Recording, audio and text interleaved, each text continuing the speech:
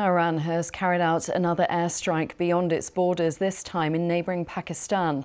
Iranian state media said the strikes hit two sites linked to the militant group Jaish al-Adl in the southwestern Pakistani province of Balochistan.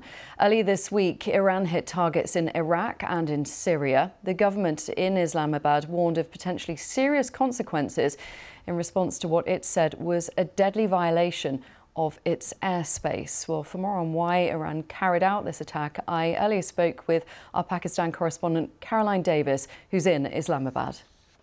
So we originally got some of this information from the Iranian state media. They talked about the fact that this had been an attack that the Iranian military had carried out using drones and rockets, and that they said that this was to attack the headquarters of the militant group Jaish al-Adl. Now, this is a Sunni militant group that has previously claimed attacks on Iranian soil, including an attack on a police station back in December. And so it's difficult because, as you say, Iran has not made an official comment on this to say exactly why Iran decided to do this. We're slightly reading in between the lines here.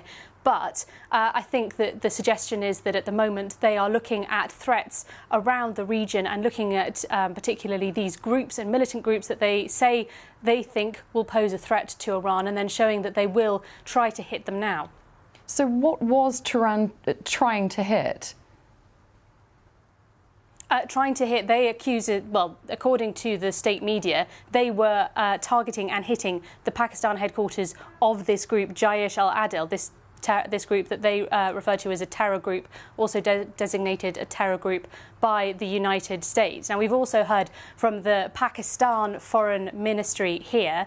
In response, they have called this, they've strongly condemned it. They've said that this is an unprovoked violation of its airspace by Iran. They say that the strike resulted in the death of two children, and that 3 further were injured as well.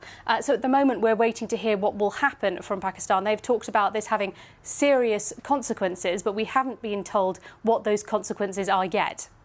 Has this happened before with Iran hitting Pakistan? So Iran and Pakistan have a relatively cordial but very delicate relationship. There has previously been incidents where there's been sort of skirmishes on the border. Now, despite this sort of cordial relationship, both sides accuse the other of harbouring militants within that border area that then come across the border and attack the other country. Iran has previously been accused by Pakistan of flying a drone over its territory, which was then shot down. There have been accusations that Iran has previously sent a rocket into these border areas as well. And we also know that Iran sent previous security personnel across the border into Pakistan too. So yes, there has been, but this all happens on the same day that Pakistan's Prime Minister met with Iran's Foreign Minister in Davos. So a complicated relationship between Iran and Pakistan, and more complicated by the matters overnight. Caroline Davis there.